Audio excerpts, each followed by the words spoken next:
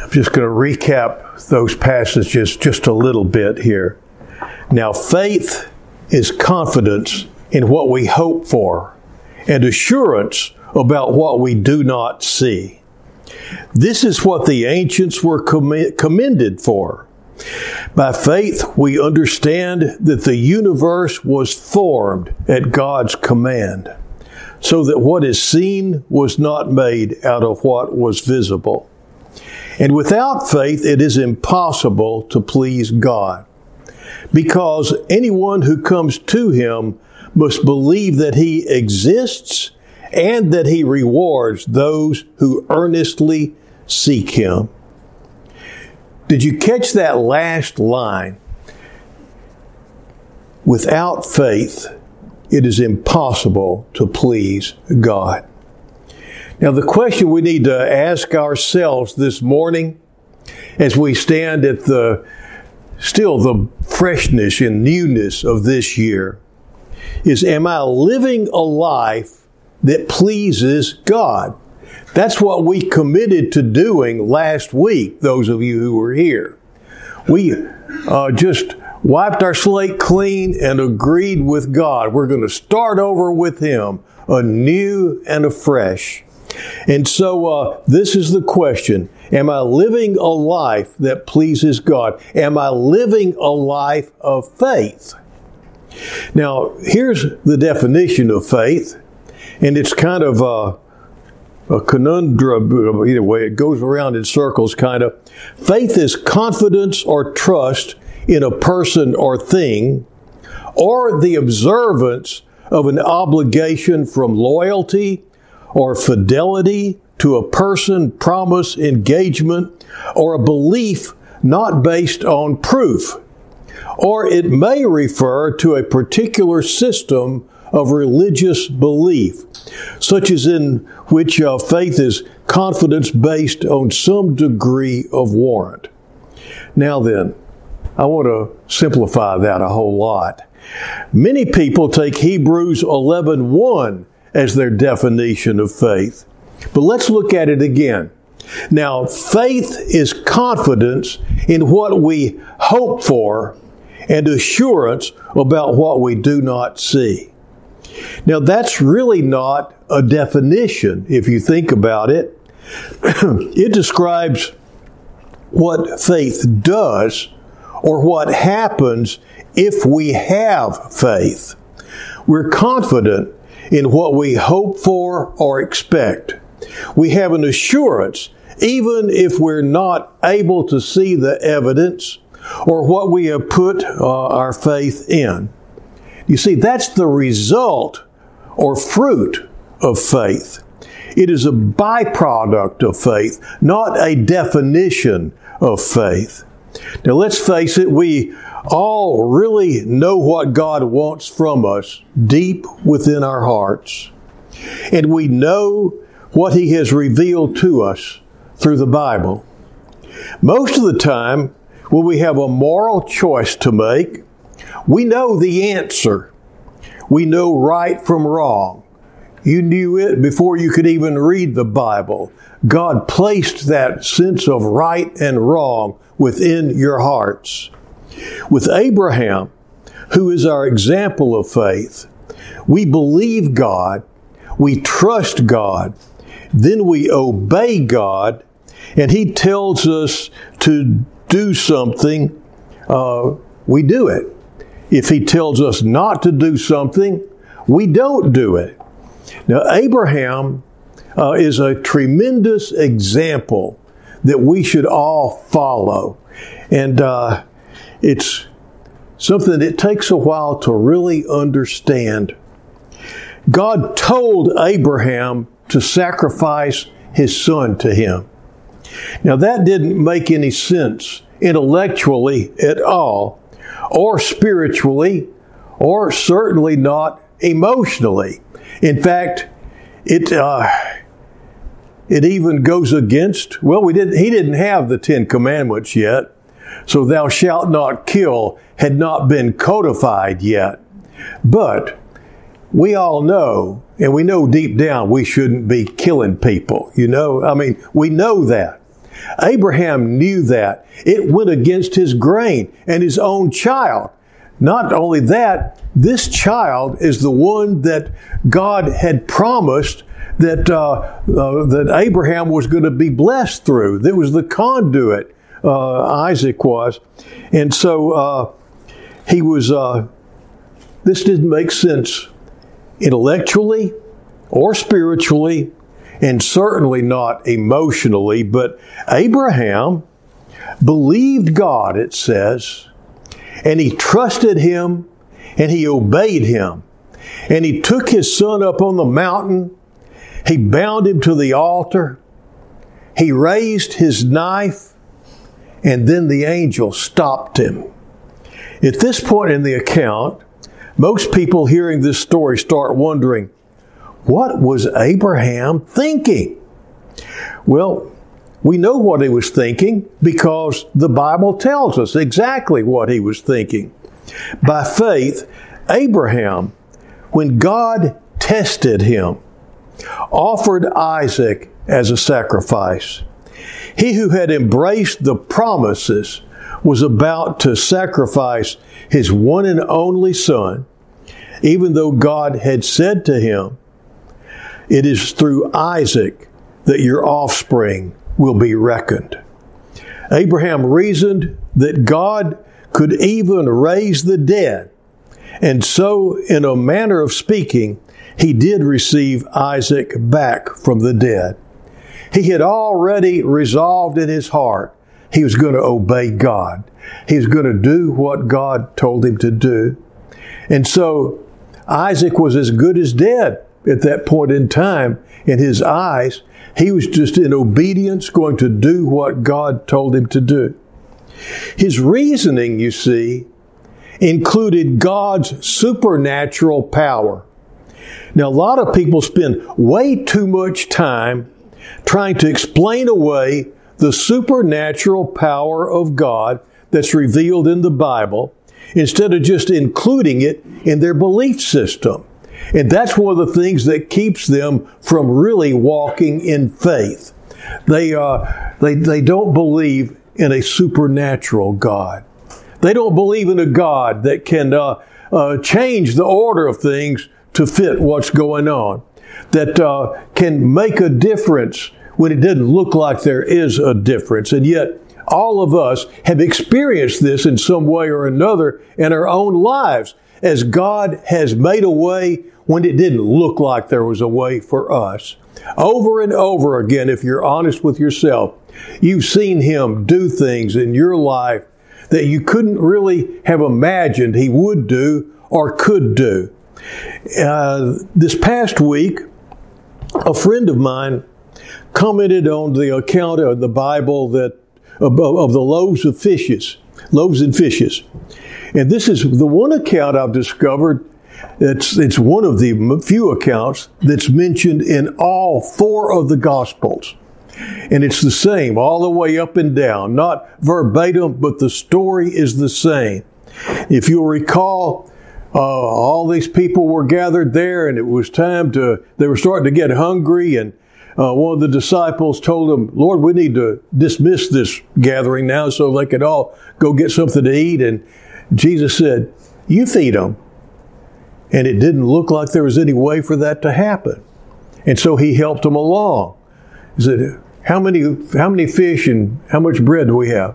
And so they gathered 7 loaves at one time. There's two accounts also. There's it's not, and see, here's another thing. People want us to take the 5,000 and the 4,000, or what the 7,000, I think it was. They want to take those 2 accounts and say, well, really, there was just one account, and they just got it wrong when they put it in these different places. No, there were 2 accounts, and we know this because the Bible, Jesus Himself, tells us that these were 2 separate instances. And you see, we've even there begin to try to change the Bible up to fit what we think it ought to say based on our minds. He could have done that twice. And what He did also winds up being misinterpreted and I'll show you this, what happened with my friend. I shared something about one of the many differences between communism and capitalism and something that I had posted. And one of my friends says, well, this reminds me of the story of the loaves and fishes and how everyone was shamed by the little boys sharing what he had. And so they started sharing too. And so that's not what the story says, is it? There's nothing in there about people being shamed by that little boy or about Jesus saying, hey, look what this little guy did. And then everybody said, oh, man. And so they start sharing what they had all hoarded up and were keeping to themselves. That's not what the story's about at all. And you probably heard it interpreted that way. But you see, that's just it. That's an interpretation, and not all interpretation by humans is of God. And so whenever your interpretation doesn't line up with the Word of God, you need to look at it again. Because what you're doing is you're probably trying to explain away the supernatural power of God. And so I just flat asked this lady, so you don't think that Jesus supernaturally multiplied the loaves and fishes? And her reply was, he very much could have done it, but it could just as easily, just as well, have been what I wrote. Now that's somebody that's not really taking a very high view of Scripture, is it? It could be what I think instead of what he said. Now that's stepping away from the factual things of the Bible. And so, and this is just it. It doesn't matter what you think if it contradicts the Bible. You need to remember that the next time you're faced with something that is kind of challenging, that what you think doesn't matter at all if it doesn't line up with the Bible. And you know, this is where we see what's going on. These people do these, and they do that all the time with that particular story. They combine them into ones, and it was just one thing, and they just changed it up. And somebody just messed up and quoted it twice. And they do all that stuff to change things up. And yet Jesus sets the record straight. So hear this. I'm going to be reading from Mark 8:14 through 21. But this particular account is also found over in Matthew. Now the disciples had forgotten to take bread, and they did not have more than one loaf with them in the boat. Then he charged them, saying, take heed, beware the leaven of the Pharisees and the leaven of Herod. And they reasoned among themselves, saying, it's because we have no bread. They were just trying to interpret what Jesus was trying to. Jesus was telling them something straight out, and they were trying to figure Jesus out. And he was telling it just the way it was. He said, but Jesus, being aware of it, said to them, why do you reason because you have no bread? Do you not perceive nor understand? Is your heart still hardened? Having eyes, do you not see? And having ears, do you not hear? And do you not remember? And then he recounts, when I broke the 5 loaves for the 5,000, how many baskets full of fragments did you take up? They said to him, 12. Also, when I broke the 7 loaves for the 4,000, how many large baskets full of fragments did you take up? And they said, 7. So he said to them, how is it you do not understand? So that sets the record straight. 2 different accounts, and it wasn't shaming people into sharing. That's not what it was about. It was about the supernatural power of Jesus, and what he's saying to them is, buddies, if I wanted bread, I'd just whip some up. I don't need to have all this other stuff going on that you're there scratching your head about. Beware the leaven of the Pharisees. So, anyway, you see, the faith that Abraham had, he believed God so much. He trusted God so much. And he trusted that God could keep His word no matter what. Even if he had to slay his son, he knew that God would raise his son back to life because He keeps His promises.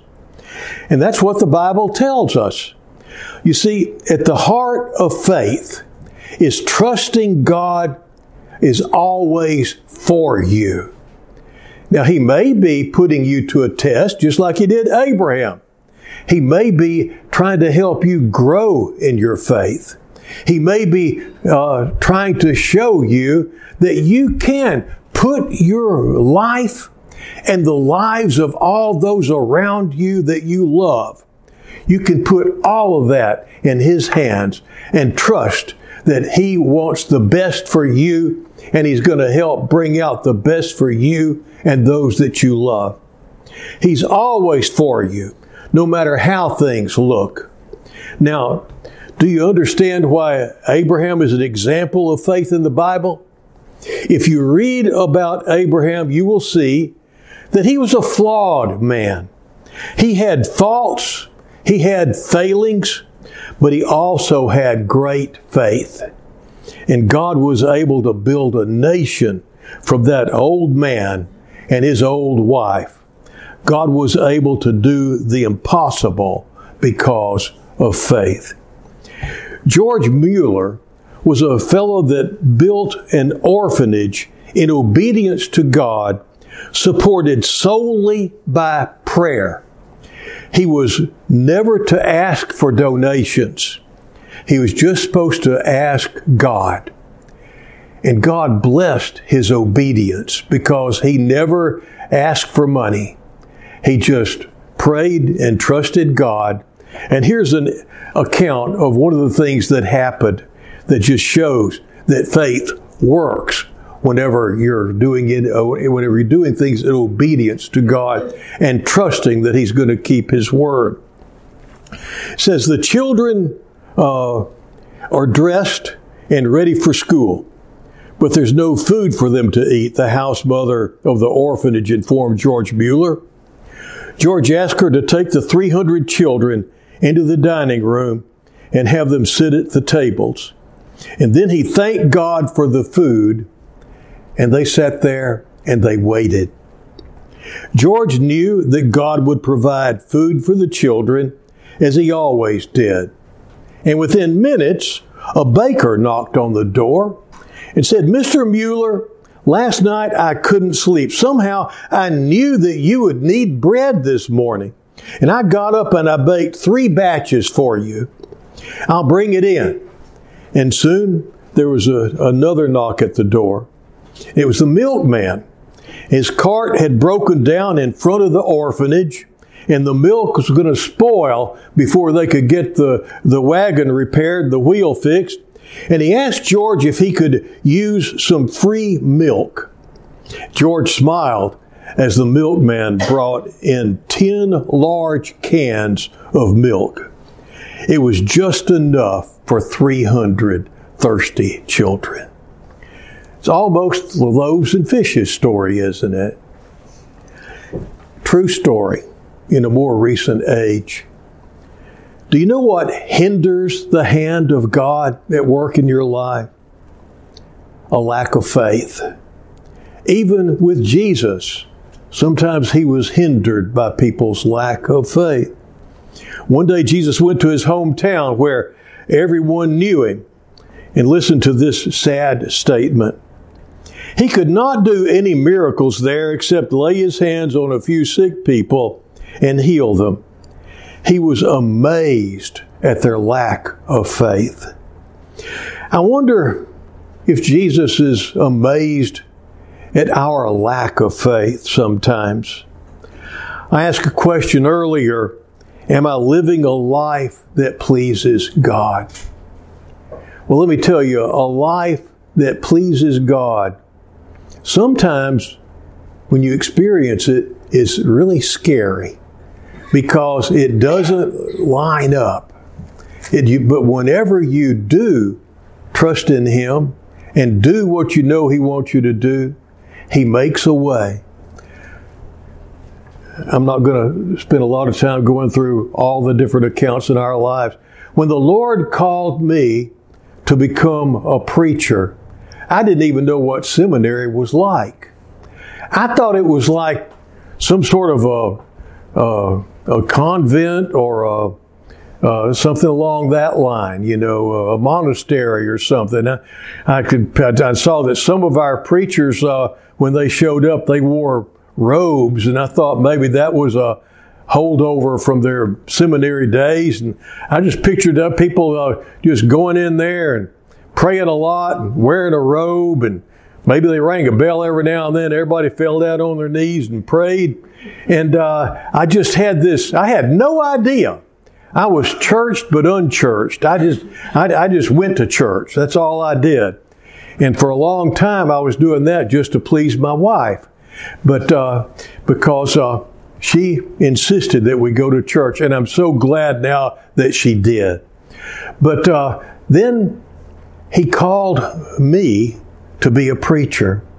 This Yahoo that at the beginning didn't even know that there was a God. And let me stop right there and tell you, if you have doubts that God is real, remember the first thing, without faith, it is impossible to please God. You've got to believe that He is, and He's a rewarder of those who diligently seek Him. Believe that He is. That's where it starts. You can't have faith if you don't believe that there is a God. And then I'll take that a step further and say, and believe that He is the God that's depicted in His Word, the Bible. But anyway, without faith, it's impossible to please Him. And so if you have had doubts that God isn't real, or you're afraid that maybe you've just been living a joke, that's the thing I did not want to do. If Christianity was just the product of people, it was a joke, and I didn't want to have anything to do with it. But I had all these spiritual things going on within me, and I couldn't just say there is no God. And so I wanted to get it straight. And I saw that God spoke to people. All through the Bible, you see Him letting people know that what He wants them to do. And so I prayed a prayer that in the past I've called it a dangerous prayer. But I'll tell you, it's the most rewarding prayer you can ever pray. I prayed, God, if you're real, let me know. And then I waited and I watched.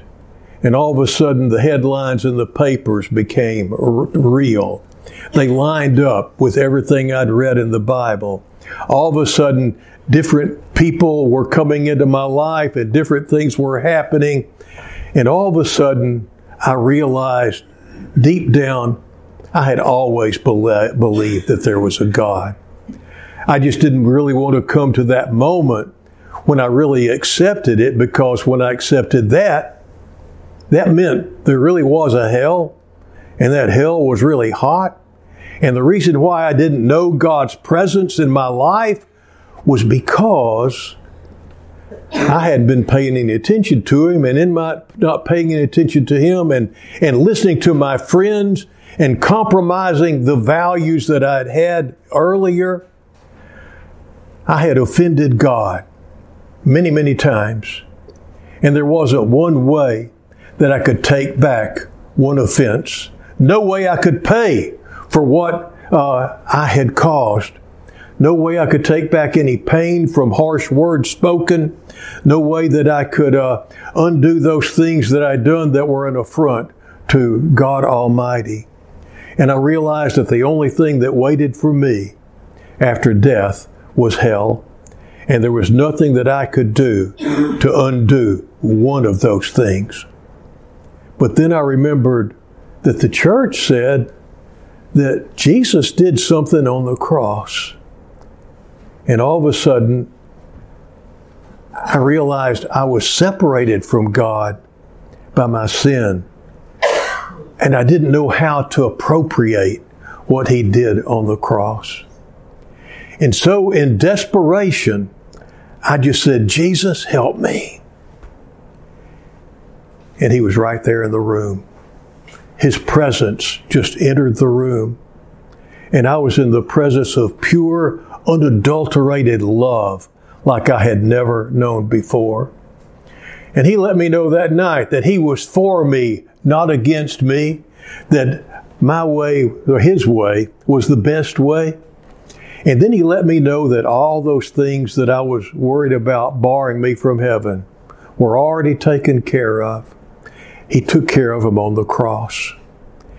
It says, he that calls upon the name of the Lord will be saved. That's what I did. He's the only way. He tells us, I am the way, not one of many ways. He says, I am the truth, not one of many truths, which somehow start looking stupid to us now today as people try to live by their own truth and guys claim they're gals, all that stuff going on.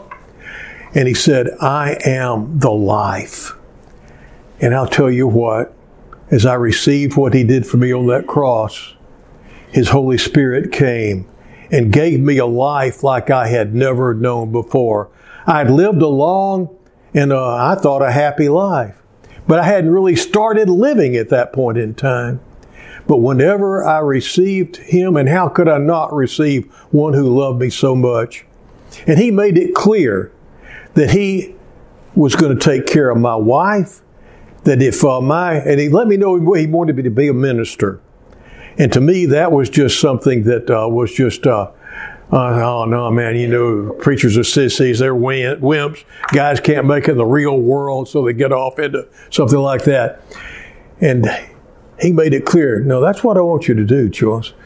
Okay, I'm going to do it. And He made it clear that He was going to take care of my wife. He was going to take care of my kids. No matter how little money I wound up making, that He was going to see us through, that everything was going to be okay.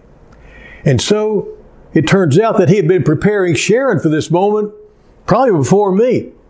And so that whenever I thought I was going to be breaking some sad news to her, that we were going to be living our nice, healthy, wealthy life and going into poverty once more, she was ready.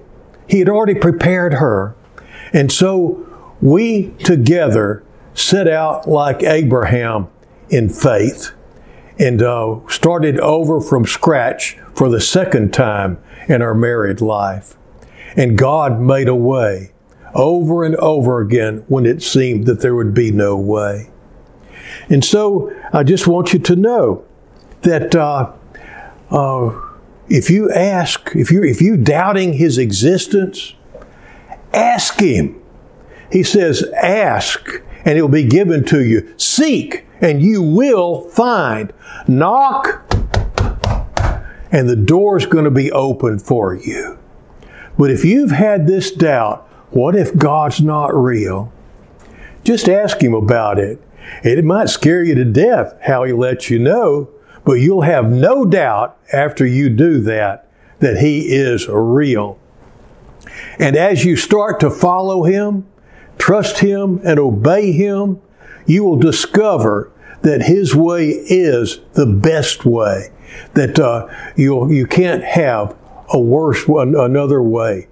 He is the way, the truth, the life. So a lack of faith and God's existence is the beginning of having a lack of faith. When tests come, do we pass them or do we lean on our own understanding and make our decisions based on what we want and what we think is the right thing to do when it goes contrary to we know what the Bible says?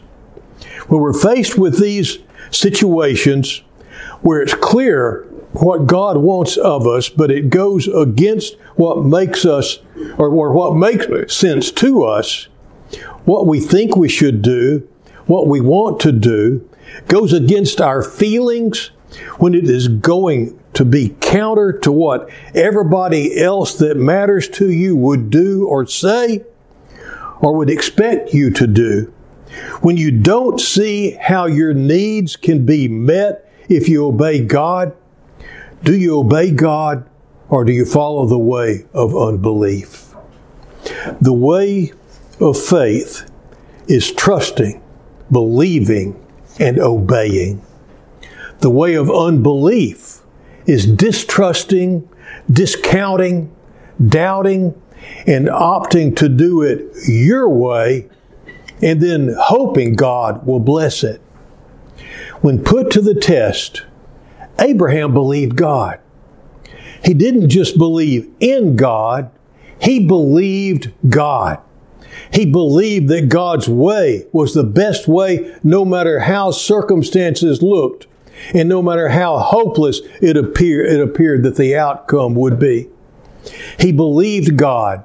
He acted in faith, obeying God. And you know what? This pleased God exceedingly. Here's what I hope you will take away with you from all that I've said this morning into this still fresh and new year. The next time you are faced with a choice of acting in faith or unbelief, doubting and opting to do it your way, and then hoping God will bless it, I hope that you will see it as more than just a choice. It's a matter of worship. It's a matter of valuing God and His Word. It's a matter of saying, from the depth of your being, Thou art worthy. You're worthy, and it's worth it to follow you. I hope you'll start seeing all those times as tests. Just like Peter and Jesus were walking along the shore, and Jesus said, Peter, do you love me? He said, yes, Lord, I love you. Peter, do you love me? Yes, Lord, I love you. Peter, do you love me? He said, Lord, you know all things. You know I love you. He told him what to do, and Peter did it, even though he knew it was going to cost him ultimately his life. He knew it was the best thing for him to do. I hope you'll start seeing these choices as tests to prove your loyalty and your love and your faith in God. Tests to show that you really believe God. Now let me tell you this in closing. No matter how many times you have failed in the past, you can pass the one coming up. All you have to do is do it. In the name of the Father, and the Son, and the Holy Spirit. Amen.